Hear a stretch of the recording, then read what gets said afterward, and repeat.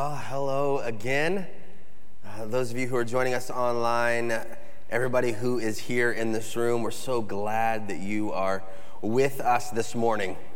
We are in this series called Even Now, where we are looking at a letter written by the Apostle Paul to the church at Philippi, and specifically we are looking at how to experience joy in our lives even now in the midst of suffering and struggles. Today we're going to talk again about this letter in Philippians chapter 3, and we're going to talk about one of my favorite subjects. One of my favorite activities, running.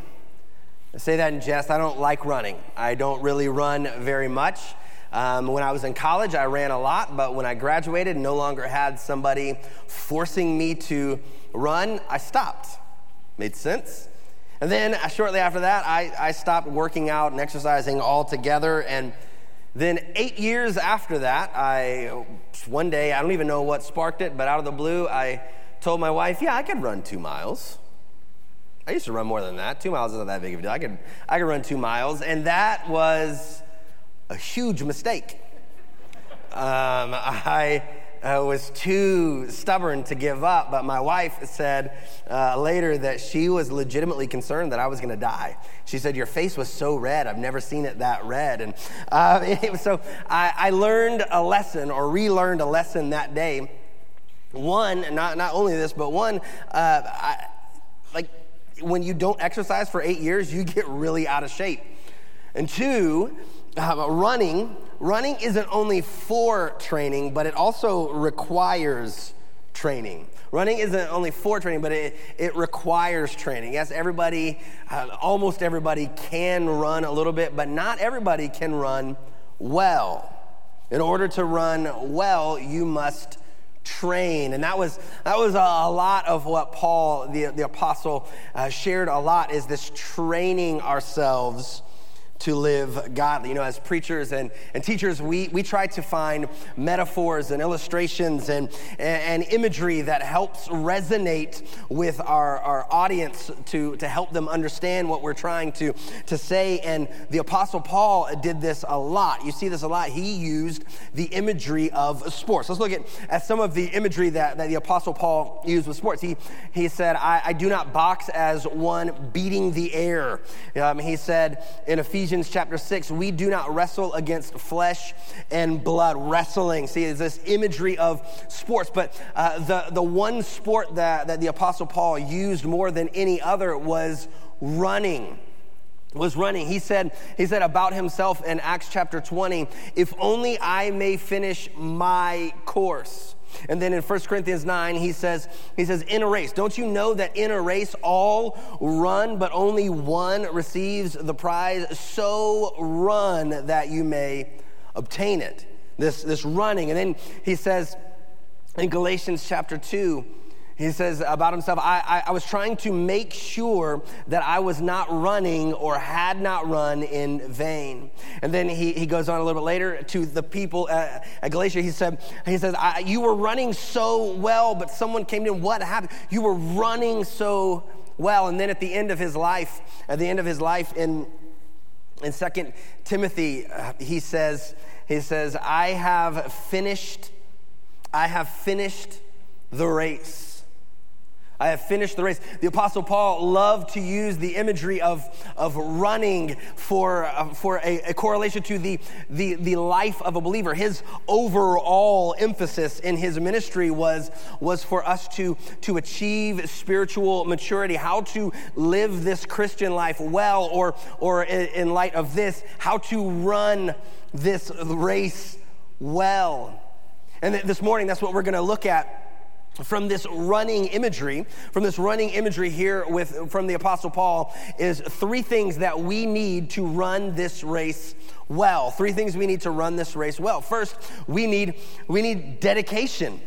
We need dedication. In the chapter here, in chapter 3, verse 12, he begins this whole section here with, not that I have already obtained all this or have already arrived at my goal. He's saying, I haven't quite made it there. I haven't quite obtained this. What is this that he's talking about? What is this? He's saying this is the perfection of his faith. This is becoming a spiritually mature believer.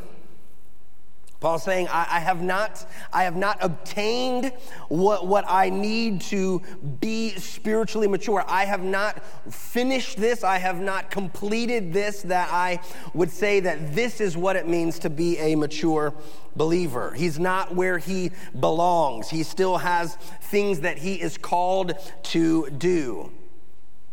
There is still more to be done, still more to be learned from by the Apostle Paul to be a mature believer. See, this is both encouraging and discouraging to me. It's encouraging because it's great to see that I'm not the only one who feels this way. I'm not the only one who feels like, oh man, I haven't made it. I mean, I look at the Apostle Paul, who is arguably one of the greatest people to ever have lived, definitely one of the greatest Christians to have ever lived, and he says, I haven't quite made it. I haven't quite made it. This is encouraging because then I look at how far I have to go and I'm like, oh, okay. So at least I'm not the only one who feels that way, but it's also discouraging because of what all he's accomplished. Look at Paul's accomplishments at the time of writing this. He had been on 3 missionary journeys. These are not like our missions trips where we go for a week or 2 weeks or some of us even a month. He went on these missionary journeys where he traveled very intense trips. And he was out there for a long periods of times. And while he was on these, he started 14 to 20 churches. That's a lot of churches for someone to start. Now, most pastors don't start one. Paul started 14 to 20, somewhere in there. But not only that, he wrote 12 books or letters that were so full of wisdom and helpful theology that we compiled them, and now they are part of what we have as the New Testament.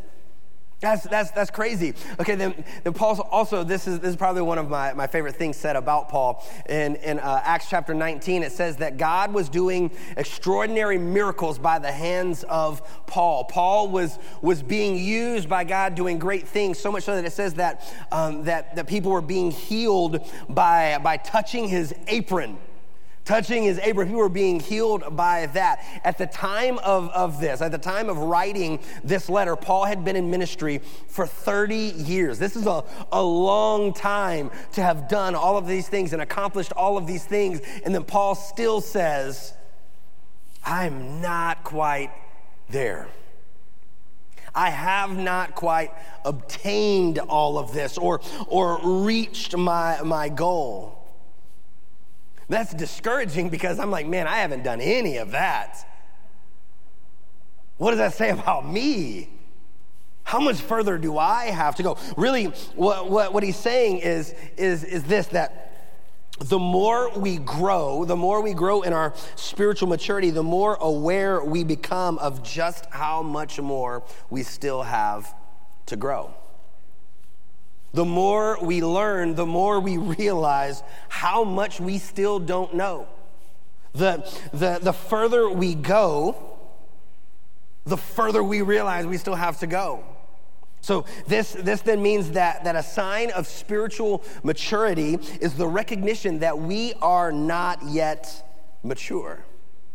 Or, better still, the recognition that we will never be fully mature until we reach heaven. Because of this, because we will never be fully mature until we reach heaven, we need dedication. We need to be able to continue. We need to be able to push on no matter how difficult, no matter how good. We need to be able to keep going. When things are hard, we have to remember, I can't stop here because there is more. God's not done. I'm not done. When things are good, we have to remember that I have to keep going. I can't settle into complacency.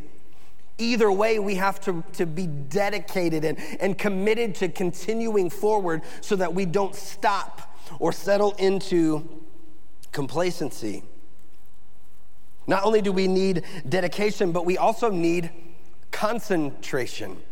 We need concentration. Paul says here, after that, he says, but one thing I do. One thing, I haven't reached everything. I've not done this. I still have a ways to go, but one thing I do. What he's saying here is that there is a necessary narrowing of our focus to one thing to concentrate. One thing upon which we should put all of our concentration, all of our focus. It's this idea of not letting ourselves be distracted by anything else, because this one thing is so important. You know, this idea of one thing is a very important biblical phrase. In Luke chapter 10, we see Jesus at the house with Mary and Martha. And Martha, the sisters of Mary and Martha was busy working and cooking, and she was busy doing all this stuff. And Mary was just sitting at Jesus' feet. And Martha gets frustrated, and she says, Jesus, aren't you going to make Mary work? Are you going to let her be lazy? And I love Jesus' response. He looks at her and says, you're anxious and troubled about many things, but one thing is necessary.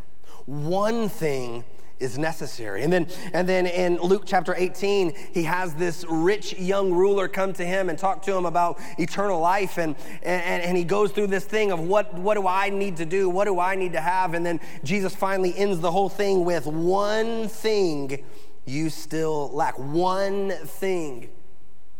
King David said in Psalm 27, he said, there's one thing I desire, and for that I will seek. One thing, this idea of one thing is very important in the Bible, throughout the Bible. One thing, narrowing our focus. Jesus said, he said that we are to seek first the kingdom of heaven and his righteousness, that the one thing is to pursue Jesus, pursue him, pursue this. The one thing, narrowing our focus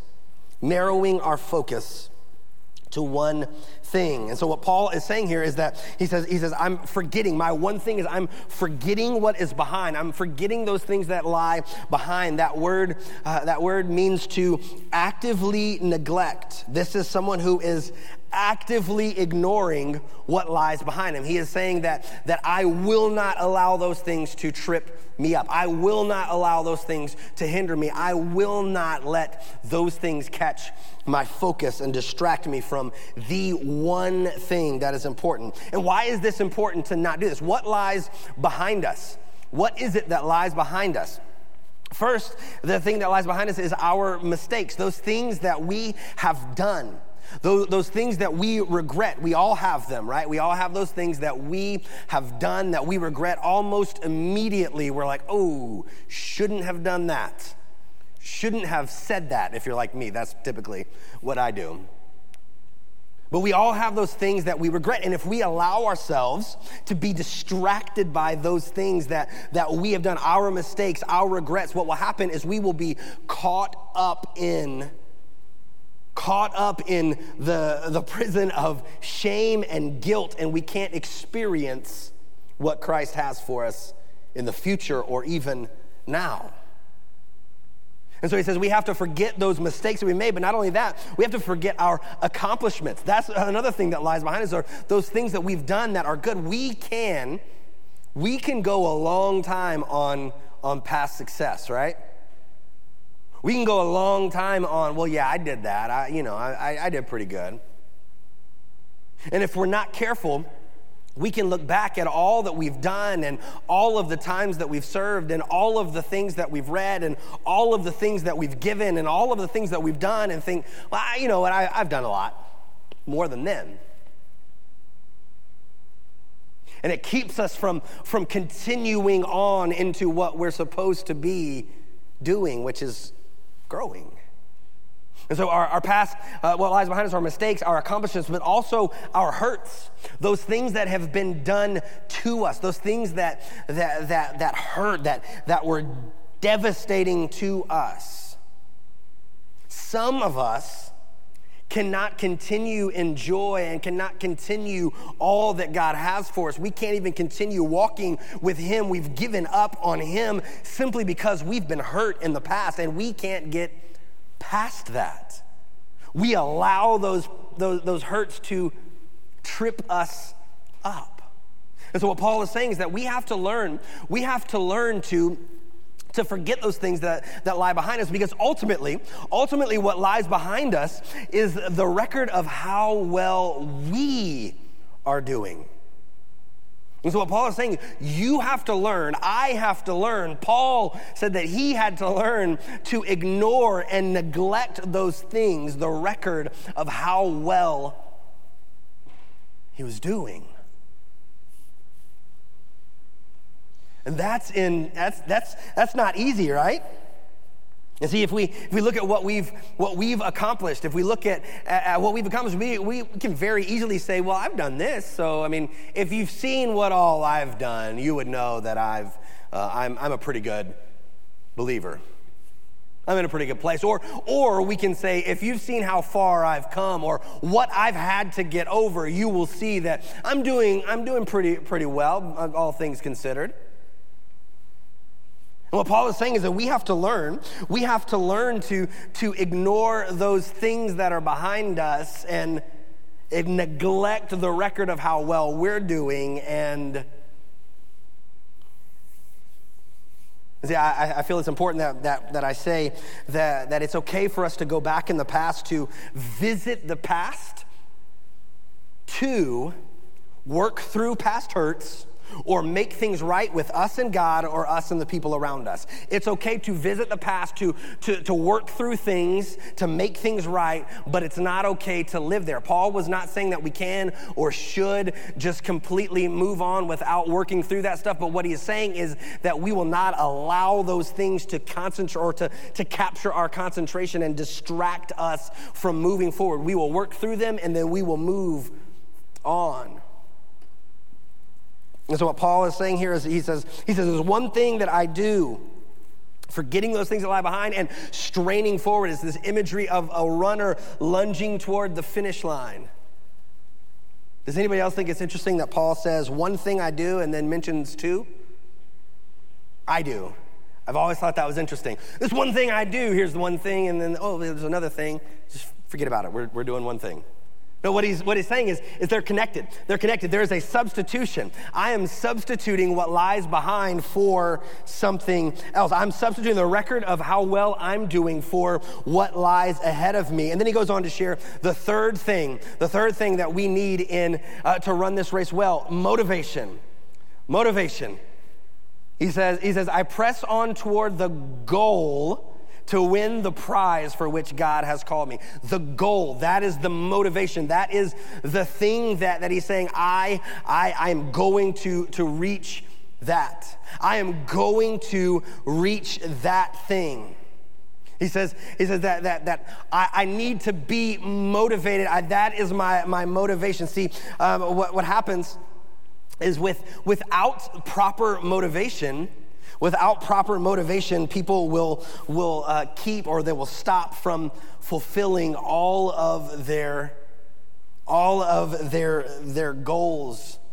They will stop from ever reaching this level of maturity that they are to reach. Without the proper motivation, we will never fulfill all of our potential. But sometimes the right motivation can actually cause us to outperform everybody's expectations of us. The right motivation can cause us to outperform everybody's expectations of us. When I was in college, we had this one exercise where we would sit on a weight bench and we'd put our elbows on our knees and we would hold our arms out and hold a 45-pound plate in our fingertips, and we would put our thumbs together and we had to hold it as long as we could. What was always interesting to us was that if somebody did this exercise by themselves, they always gave up way quicker than if they did this at the same time as someone else. Sometimes people could actually go twice as long if there was another person going with them than if they were by themselves. It's interesting because the weight didn't change. Really, their strength didn't change, but what changed was their motivation.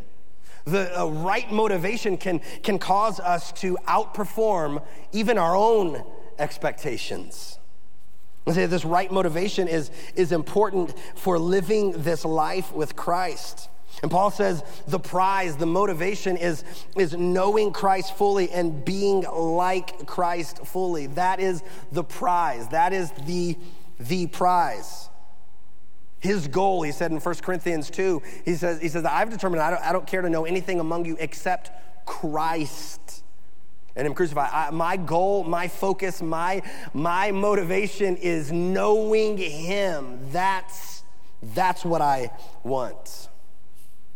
As I said a minute ago, this was about substituting of what lies behind for what lies ahead. Other than this prize, other than this motivation, what lies behind, what lies ahead, this substitution? Look at verse 20. Look at verse 20 here. It says, we eagerly await a Savior, the Lord Jesus Christ, who will transform our lowly bodies so that they will be like his glorious body. Look at these two lines. We eagerly await a Savior who will transform. Paul is saying, hey, you know what? This is what I'm looking forward to. This is what I'm looking ahead to. I'm forgetting all of the record of how well I'm doing, and I am looking forward, awaiting the Savior who's going to transform me. What Paul is saying is that it is not me who does it. It is Christ who does it. Ultimately, what he's saying is that we have to learn to substitute the things that are behind us for what Christ has done before us. What Christ has done behind us what we've done behind us for what Christ has done before us. He's saying Christ is the one that's done. I'm not doing it. I'm not moving forward. I'm not doing all of these things. All that I am doing is running toward knowing him. In order for us to live in the joy that we have, to experience this joy, we have to learn to substitute the record of how well I'm doing for the record of what Christ has done, because it's not about you. It's about him. If I live based on the record of what I have done, my joy is very conditional. It's based upon me. It's based upon what I can do, which is not that much. But if I live based upon what Christ has done, that gives me joy. That gives me peace.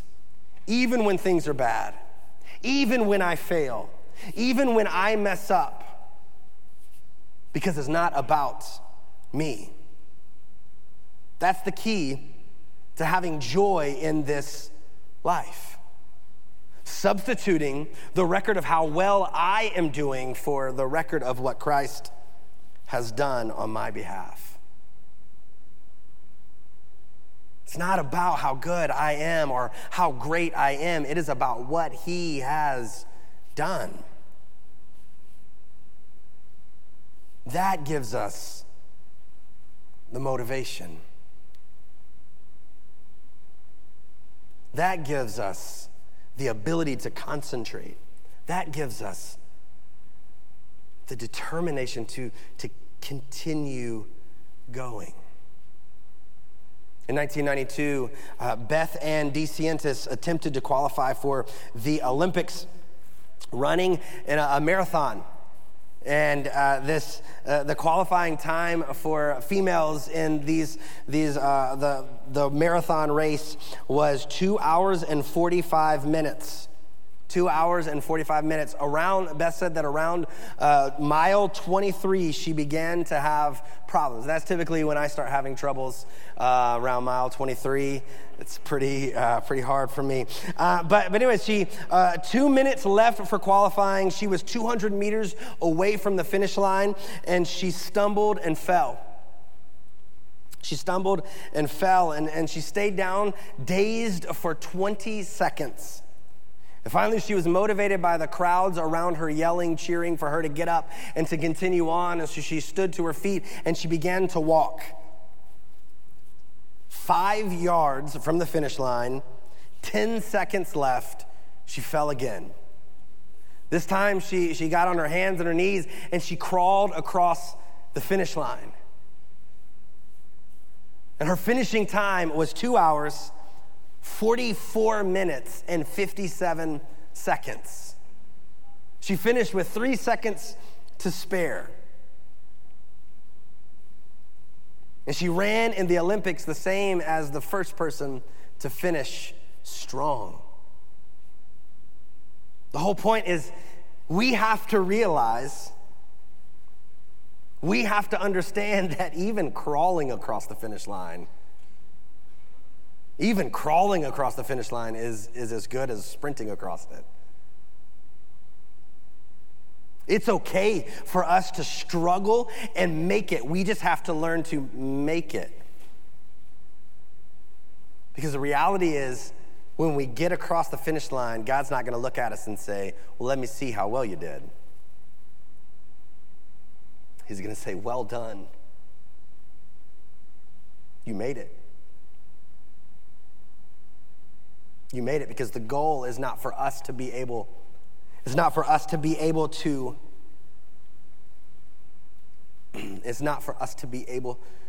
to work our way there. The goal is to simply know him and trust that he is doing it through us. He is the one that has accomplished it. To trust the statement in John chapter 19 where he said, it is finished. It doesn't matter how well John is running his race. I finished it for him. Just keep running, John. Crawl if you have to. Just keep coming. That's what we have to remember. All we have to do is keep running toward the prize, which is knowing him. Running towards the goal, which is knowing him. He does everything else. Let's pray. Father, I thank you so much for who you are. God, I thank you that you love us. I thank you that you have accomplished everything, that you have done everything for us. And God, all we have to do is simply run toward the goal of knowing you. Encourage us today, God, to find the dedication to keep running, the concentration to not be distracted, and the motivation to run toward knowing you. And then, God, I thank you for your transformation, that you have done everything. It's in the mighty name of Jesus we pray. Amen. Amen.